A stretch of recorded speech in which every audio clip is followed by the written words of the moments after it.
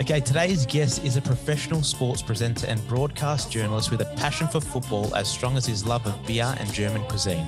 With extensive knowledge of the world game and expert hosting skills, this man informs and entertains us through countless media channels such as Optus Sport and Euromax. He's an outgoing, adventurous character whose dedication to the Bundesliga, European football, and informing the viewer is evident in every cross, interview, and video of him running 5Ks in a Santa costume. It is my great pleasure to welcome Mr. Max Merrill to the Continental Breakfast. Max, how are you? Hi, James. What an intro. I feel so blessed. Yeah, I'm all right. I'm well. I'm back in Berlin after spending quite a lot of time in Munich during the Euros, or most of the time actually. And so for me, the tournament is largely over as a professional, although I am on shift for the semi-finals. Yep. But yeah, I was in the stadium, loving life, living the dream, and now I'm back to harsh reality of sitting in an office. That's right. Yeah, I have to ask you what the weather's like, because you just said it's raining outside. Is it still humid or what is it like there? Yeah, Berlin is quite humid. The word Berlin is actually a Sorbic, which is an old language, an old sort of Slavic language that was spoken in this region. It's a Sorbic word for swamp. Berlin has a lot of, if you dig 10 meters, you hit water in Berlin. And when it rains, it's like serious rain. It's not like in the UK where you get the drizzle. We although saying that, we have had a little drizzle just now. Yeah. But yeah, so it's really, the summers are really hot and humid. We've got loads of lakes as well. So there's lots of just humidity in the air. Today's all right, 27 degrees, but high humidity. So a bit of a sweat going on. Yeah. Yeah. Well, hopefully you can cool yourself down with a beer. I know you like to get into your beers. In one of your latest videos that I watched, you revealed that a German on average drinks 25 litres more beer than an Australian per year. How many litres have you done this tournament? I've definitely gone over my average for the last few years, especially with pandemic. I've weirdly gone in the other direction. I'm more of a social drinker, so I haven't really had a lot of beer in the last few years. But then during the tournament, we were based in Munich. Me and my cameraman, we get on really well. So Manuel, shout out to Manuel. And you know, in Bavaria, they have this mass culture. So you can get these elsewhere in Germany, but a liter size of beer, which is, I think, I'm correct in saying that's 2.5 skewies almost. And it's weirdly goes down really well. Like you'd think a liter of beer, after like half of it gets warm, and I don't know what they do with the glass. There's some sort of technology in there. I don't know, but it's great. And you end up drinking just at such a heavier pace, just because you're trying to finish your glass like anyone, but it's a liter. So yeah, definitely gone up during the tournament. Yeah, brilliant. So other than drinking beer, tell me what an average day for you looks like during a tournament. What are you doing? Yeah, so this tournament was has been kind of for me the best yet, because usually, so I work for DW, which is Germany's international broadcaster, kind of similar to like BBC World or France 24, something like that. So I work in English for them, mainly for the sports output. So usually tournaments, I would be in Berlin, covering the tournament from afar, basically cutting together match highlights, going into the studio, doing analysis and like breakdowns of games. So this opportunity came along. I was meant to be in 2020 for actual Euro 2020. I was going to be based in London for DW and covering mainly the England matches there. And then the pandemic came and everything sort of went up in arms. And then I got this opportunity to work with Optus, which is the Australian broadcasters, who have the rights for the Euros. And that was fantastic because it was just access all areas. So on a normal non-match day, we'd usually get up and talk to one of the producers who was sort of on our schedule. No, hold on. He was on Australian schedule. So we had one Australian schedule producer, one European schedule producer, both based in Sydney. Yeah. So whoever of them was awake, I'd just speak to and say, look, we've got this idea to do a beer garden tour. Like how silly can I get? How far can I go?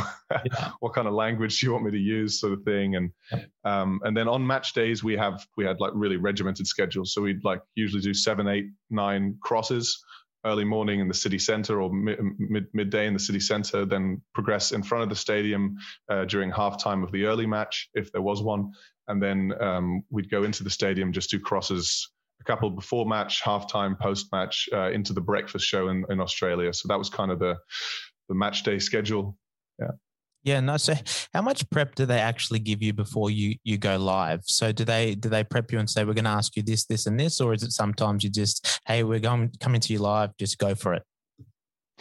Yeah, kind of a mix. It depends on who you're talking to. So, but, you know, I definitely, you know, everyone has to, you have to expect that there's no prep, basically. Yeah. I mean, with Optus have been really, really great. Communication has been really good there, where, you know, shortly before we go live, we're testing the connection quite a bit in advance. Then shortly before we go live, we have, I usually just have a chat with the presenter or presenters. So in the mornings, for me at least, in the mornings, Mel and Claude's. Yep. And then people like Rich Bayless or Neve or whoever was on shift presenting the show. So we just have a little quick chat. Often the producer would text me ahead of time just saying, is there anything particular you want to hit? Or like, you know, one day I said, I've just caught this guy on camera who balances a beer on his head. Can we get this in the show? And then I'll talk about him and stuff. So it's always nice for them to be proactive. And that usually was the case with Optus. I've worked with other broadcasters in the past where that's not really the case, where for whatever reason, maybe they don't have time because they're running the whole show themselves anyway, or just forgot or whatever. So my mindset is always just be ready with like a list of things. Sometimes I have a little piece of paper that I stick just below the camera, just in case, especially if it's like a touchy subject, or if it's like a controversial thing, just so I don't get my lines fluffed or whatever. Yeah, nice. Am I correct in saying, so your mother is German, you were born in Germany, but your father's English, and I think you were raised over there. Where do your alliances lie? So are you an English fan through and through, or are you German fan when they're up and about? What fan? Yeah. I was having a conversation with a mate of mine who's he has 3 passports. He's German English parents. Dad's from Newcastle. He was born in Newcastle, Australia. So, and for me, you know, I was born in Berlin. I was raised in Berlin. I went to a German American school. Yeah. So I always stuck out as the English guy. Between like the age of 7 and 10 or something, I did have an American accent because I kind of just assimilated. Yeah. My dad sort of drummed that out of me, but you know, but yeah, so I finished school in Berlin, then went to Scotland for uni, and then England, Manchester for uni as well. But as we always went over, you know, I know all my cousins over there, and my uncles and loads of pals as well. Just we used to go every year. When I was really young, we still had a flat that my dad was subletting in London, and then that got too costly, and he ended up selling it. Or I don't even know if he owned it, maybe not. But then we used to just go to my granddad's up near Newcastle, or my family down near Salisbury, or in London and Yorkshire and those kind of areas of the UK. So I was always there, but like I stuck out as the only English guy, except for my mate George, in an American school.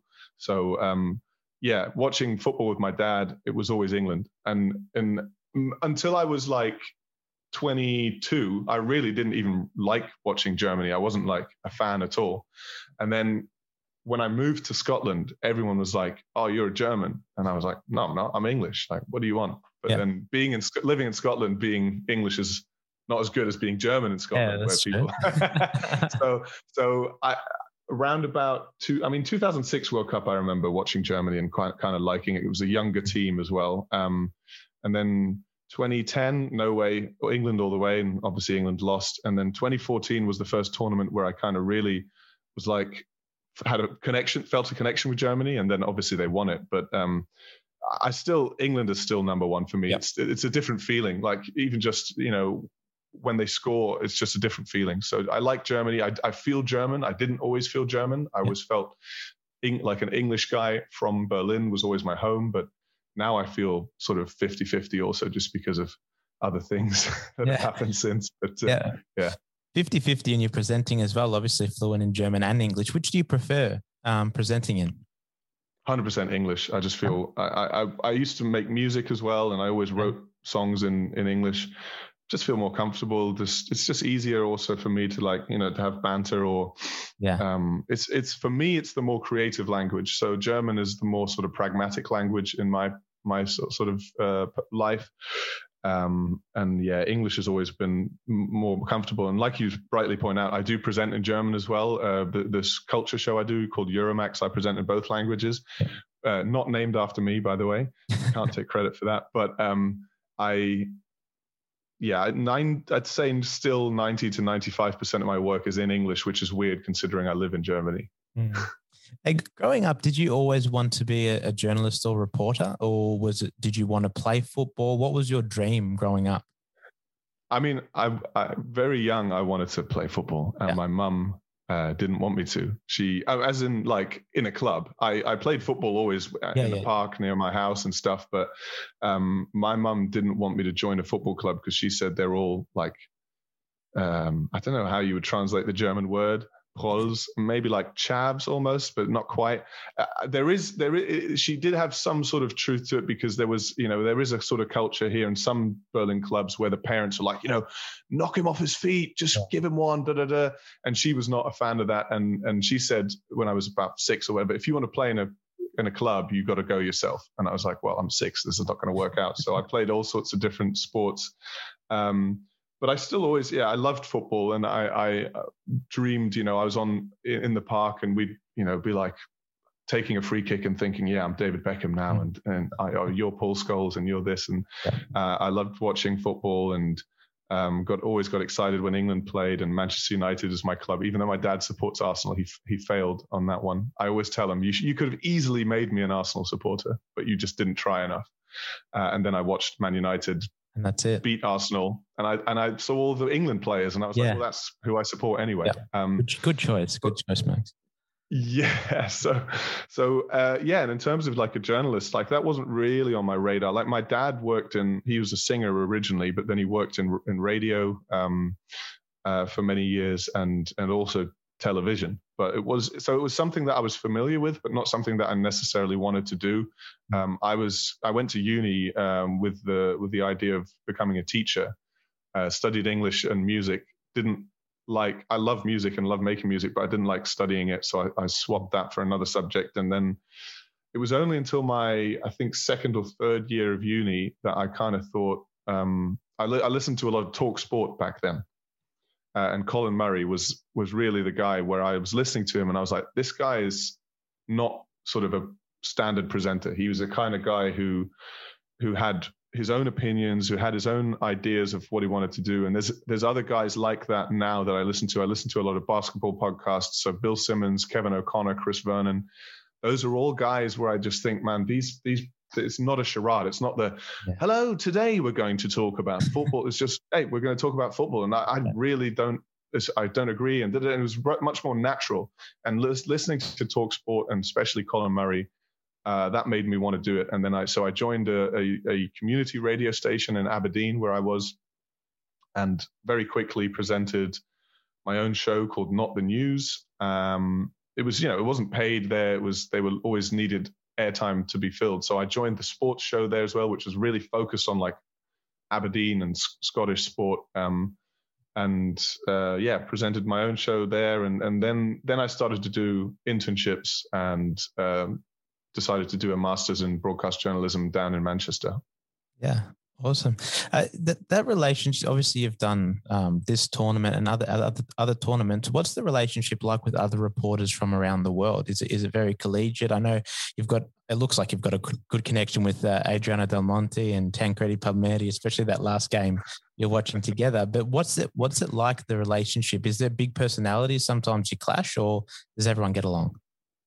Yeah, it really depends, I'm always pleasantly surprised when people in the broadcast industry are nice, especially on camera. Yeah. There are definitely people who are tricky, who are very worried. I worked early in my career with someone who was, always looking over his shoulder, always worried about the new people coming in, and always then trying to impose himself and kind of be dominant and kind of show who's boss. So there's definitely those types of characters, and you got to be careful, I think, in the industry, just how much you let that happen to you. And but saying that, I'm always pleasantly surprised, and more often than not, when people usually are nice, and I think that's the way to go. Like Adriano, for instance, I didn't know Adriano before this tournament. We met in the middle of the city center knowing, hey, we got to meet, and then immediately go on air together. Yeah. And he couldn't have been more easy to work with and nicer. So, I'll stay in touch with him. And he's an example of people where you think before you meet them, you don't know what they're going to be like. You don't know if they're going to be sort of protective about their turf or precious about their time or whatever it may be. And so often I'm proven wrong by that, and I try to do that myself. Like, also, I think in a piece of advice that my dad gave me early on when I was performing with my band back in school, he always said, when you go to a venue, like, say hi to the lighting guy, the sound guy, make sure that you appreciate what they're doing, because those are the people who make you look and sound good.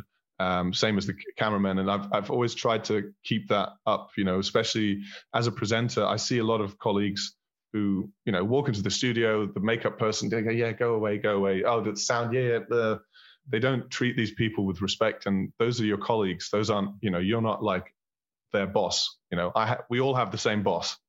And that's the person who might be a bit short with us or whatever. But like in the studio, just because you're in front of camera, it's the same with working with Manuel, the cameraman here, who is just such a pro, so good at what he does. And I think it's so important to also take into account, like, whenever he, I always bounce off opinions off of him, because like at the end of the day, it's a 2-man team. One person's in front of the camera, one person's behind. So yeah. And like I say, in broadcasting, there are definitely people you got to be careful of, but also, always be friendly, and hopefully you'll get it back. I was actually going to ask you what your best piece of advice would be. Is it around that and building relationships with people around you? That's definitely part of it. I mean, that's something, like I say, my dad gave me that advice early on, because he's in the entertainment industry, and just said, look, like you got to be humble and realize that you might be the face of the operation if you're in front of camera or behind the mic or whatever, but you're not the only person making this thing happen, but also another piece of advice I always give people who is, what my experience was getting into the industry. Obviously, many people do a lot of internships or take opportunities wherever they may come. And I always think if you have a bad time somewhere, that's actually probably more useful than having like a good time somewhere, because when you have a bad internship experience or job experience early on, that gives you a clear idea. I don't want to do this. This is 100% not part of what I want to do with my life. So it kind of gives you a really good idea of like a checklist of things that you can rule out. So that's something that I always try and communicate, is like, if you have an internship that goes badly, that's a really valuable experience, just because you've now realized that's not what I want to do. And I had a few of those early on in my career where, it just helped me realize, like, okay, so let me focus a little bit closer on where I want to go. And obviously you still do different things and stuff. And I do lots of different things in my career now, but there's also been points now in the last few years where I just have to weed out certain things where I just think that's not worth my time, or that's not making me happy or whatever. No, I like that. I wanted to ask you, Max, because on the outside, a lot of people say, oh, sports reporting and journalism, geez, that's the dream job. It's so good. You must love life. There's a lot of hard work that goes into it, a lot of sacrifices you need to make. And to get through it and to get to where you are, obviously you need things that motivate you. What motivates you to work hard and keep achieving? Is there something in particular? Yeah, I'm trying to think what motivates me. I mean, it's definitely moments like this with Optus, doing the Euros. That's definitely a huge motivator, and that's something that I'm really pleased that that happened. And I think also, you have to find stuff that works for you. If you go into sports journalism, you're very right. I mean, it sounds kind of cheesy, but you're right. You give up a lot of things, especially your weekends. Yeah. Like that's one thing that, I sort of thought about before, but once it really happens and your mates are out on the weekend and they say, oh, do you want to come? And you go, nah, I've got to do Bundesliga stuff. There's a lot of shift work in journalism. So I do early shifts and late shifts, even sometimes do night shifts, which I hate doing. But So, and you kind of have to build your life around that. So for me, it was the thing that's kind of kept me going with that is just finding ways like, so with the late shift, early shift thing, it's really important for me to use the day. So if you work 9 to 5, a lot of people come home 6 p.m. or whatever, and then they have their routine, they make their dinner, they watch TV, and then they go to bed or whatever, or they might go to the gym late or whatever. So for me, it's like creating that kind of routine within a shift schedule bubble of like, okay, I've got a late shift. I need to get out of bed still at like 9, maybe go play some basketball, maybe go to the gym, or maybe even if it's just like going for a little walk and meeting a mate for a coffee. That kind of keeps me going. But yeah, in terms of motivation, like it's just big moments like being in the stadium, soaking up the atmosphere, being able to, like we were able, especially because of the COVID situation with our accreditation, I was able to walk through the whole stadium, sit down. As long as there was 2 seats either side, I could sit down anywhere in the stadium, and that was just cool to be like able to soak up the atmosphere that way and watch the games. At the same time, like I'm still a fan. Football is still something I really love watching. The pandemic and also working the last few years, with back-to-back sort of always season tournament kind of spoiled it a little bit. Like I got less excited about football. But then Euro 2020 kind of reignited the flame. Mm-hmm. That's brilliant. And Euro 2020, I want to ask you about it. I need your tips for the upcoming semi-final. So who's making the final? Is it going to be Italy against England like most people are predicting, or can you see an upset coming? I mean, yeah, this Euros has been brilliant because so many things have been unexpected. And there's just been so many goals as well. Like I'm in a prediction thing at work where we all buy in and then do predictions and bonus predictions and all that stuff. I'm solid mid-table. I'm not going to lie. I mean, I'm not far off, but I unfortunately picked France and Portugal to be in the semis. So yeah. Most did. Yeah, most did. Yeah. And usually with these prediction rounds, at least at our work, it's open to everyone, not just the sports guys, and it's hardly ever the sports guys that win, just because we always we don't really back the underdog too much. But Denmark, I mean, as an England supporter, you have to be worried just because of precedent. It's always been a little bit tricky to foresee us just getting into the final, even though the path was so clear. The Ukraine performance made me a lot more optimistic, although Ukraine didn't really sit back as much as I expect Denmark might do, because Denmark are a lot clever, I think. With Ukraine, I really like that Shevchenko said just go for it, but at the same time that opened the door for England. Like if Ukraine had just sat back with 2 banks of 4 and said try, I think England would have struggled a lot more. And I didn't see Spain really getting out of the group stage after that first performance. I still think Italy have got it. I mean, it's Italy's tournament to lose, really. I mean, Spinazzola being out, Florenzi is also still out. I don't know if he's going to be able to come back. They, obviously they survived with Di Lorenzo on the on the right hand side. But Spinazzola, that's a big blow. So Emerson's solid, but he's not like the same quality of player. And I think what Italy had so much was the chemistry. So I just worry if that upsets the chemistry. But I still back them to get to the final. I still back England to get to the final. I like Denmark's side a lot. I really like Josef Paulsen, for instance, who plays for RB Leipzig. I've watched him play quite a lot, and he's just such a hard worker as well as being talented. And over the last few years, his finishing has improved a lot. I think Denmark have a really cool team. Like that front three is exciting. It's mobile and just quality throughout the side. But England at home, I'm backing them. So I think England-Italy final. If I'm being realistic, I think Italy beat England. But it's coming home. That's right. It's at Wembley as well. I mean, from the outside, it looks like the England fans and the whole nation is very confident about this. But like you said, it's hard to be confident as an English fan. What is the vibe like for you and the people around England? Is it that confidence, or is it a kind of fake confidence you put on the mask and think, God, I hope we don't stuff this?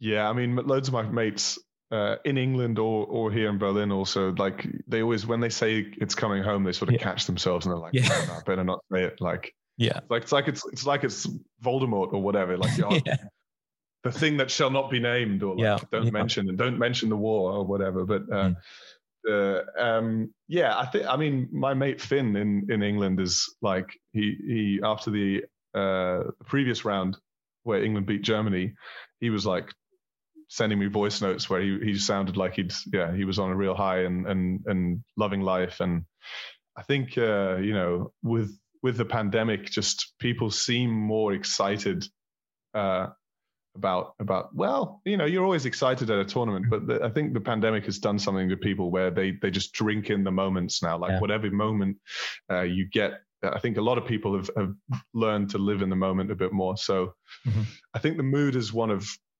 slightly cautious optimism. That's what I'm getting from like friends and family. And I'm just excited. I really hope they make the final because I've got the final off. So just enjoy it. Yeah. I'm working for the semis. Hey, last one, Max, before I ask you, I do 10 quick questions with all of my guests, the first thing that comes to your head, but I wanted to know the vibe in Germany. So what was the reaction like after Germany was knocked out? Because there was a little bit of disappointment the way that they first played, and then there was a kind of the hope, maybe they're clicking into gear now, and then there was the disappointment again. What is the vibe like over there? Yeah, the Portugal game gave people massive false hope, I think, because beating Portugal 4-2, and we can't remember it was 4-2, like they conceded early in the first half and they conceded again late on, and it was both times Manuel Neuer was furious. We were in Munich after the Portugal game, and it was like we just made the semis or whatever, and everyone was out in the streets, everyone was loving it. I think going into the tournament, most people were being realistic and thinking, okay, we have France and Portugal in the group stage. This isn't going to be an easy one. That Portugal game, like I say, gave people false hope. Hungary, people just thought, oh yeah, whatever, we're through. And then this weird thing happened after the England game that people were suddenly trashing the team, especially the media were like, oh, there's no heart, there's no soul to this team. I like the Germany squad. It's not as good as some squads in the past, but I think, you look at like a guy like Robin Gosens, who's been a real find at left wing back. I think they should stick to the back three. It works well for players like Ginter and Rüdiger, play that way for their club anyway. I think like a few fans that I've spoken to have been kind of like much more forgiving than the media here have been, and just said, look, it just wasn't our tournament. It wasn't set up for us. We don't have one of the best squads or starting 11s. So I think, for Hansi Flick, the important thing to figure out is the attack, really. I think the midfield with Goretzka, I expect Kimmich will probably move into midfield, and then they'll play whoever they can on the right-hand side. But I think there's enough talent up front. It's just figuring out that mix. And I do think they, as old school as it sounds, I think they would benefit from a number 9 of sorts. Yeah, so I think there's not a great amount of talent coming through in terms of like out and out strikers, but even if you play Werner, I liked it. The lineup against England, I liked it a lot. Mm-hmm. Well, good things to look forward to then, hopefully. And I'm looking forward to this. 10 quick questions, Max. The first thing that comes to your head, okay? All right. Your favorite food? All Indian food. All curries, yeah. Nice. Favorite European country to holiday in? Ooh, England or Spain, but England. We'll go England. Okay. The best person you've ever interviewed?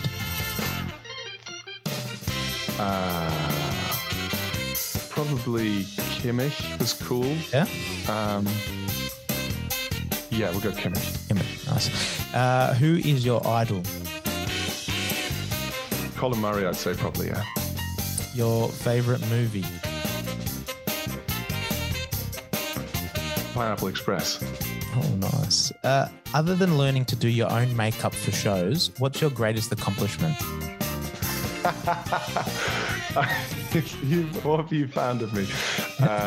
Greatest accomplishment? I don't know. Probably Euro 2020 is, if I look at my own stuff, like, that's probably what I feel most proud about and happy about. Yeah. Brilliant. Out of all the players left in the tournament, who would you choose to score a penalty to save your life? Ooh, probably did Jorginho miss one last season? I think probably Jorginho. Yeah, Jorginho's. I would go Jorginho. Yeah. But he has missed in the past, but that's all right. We'll take the chance. What makes you angry? Just people making things more complicated than they need to be. And also, policies on climate change. don't make me too happy. That's fair enough too. One thing not many people know about you. Oh, don't know what I can reveal. Maybe that I'm vegan. You're vegan? Yeah, I didn't know that. There you go. Yeah. Vegan. Yes, yeah. Very nice. Last one. If you had a time machine and you could go back to attend any sporting event in history, which one would you go back to? Probably 1966 World Cup final. Probably. Although that treble winning season from Man United, yeah, I would like to have been there as well for maybe the Champions League final. But the Champions League final was pretty rough for like 90 minutes. So I don't know if I would have wanted to live through that. That's what I think. Yeah, 66. I thought you'd say that, Max. You're an absolute legend, mate. It's been a pleasure to speak to you. I've loved chatting to you today, and I love watching you cover the game in Europe. You're a true professional. I wish you nothing but the best, mate. Thank you so much. Thank you so much. Yeah, and thanks for being so kind. I don't deserve it. You definitely do, mate. Let's keep in touch. Hopefully, I'll come to Berlin one day. We can get a 1 litre beer together. We'll do it. Yeah. All right. Nice one. Thank you. Thank you, mate. Cheers.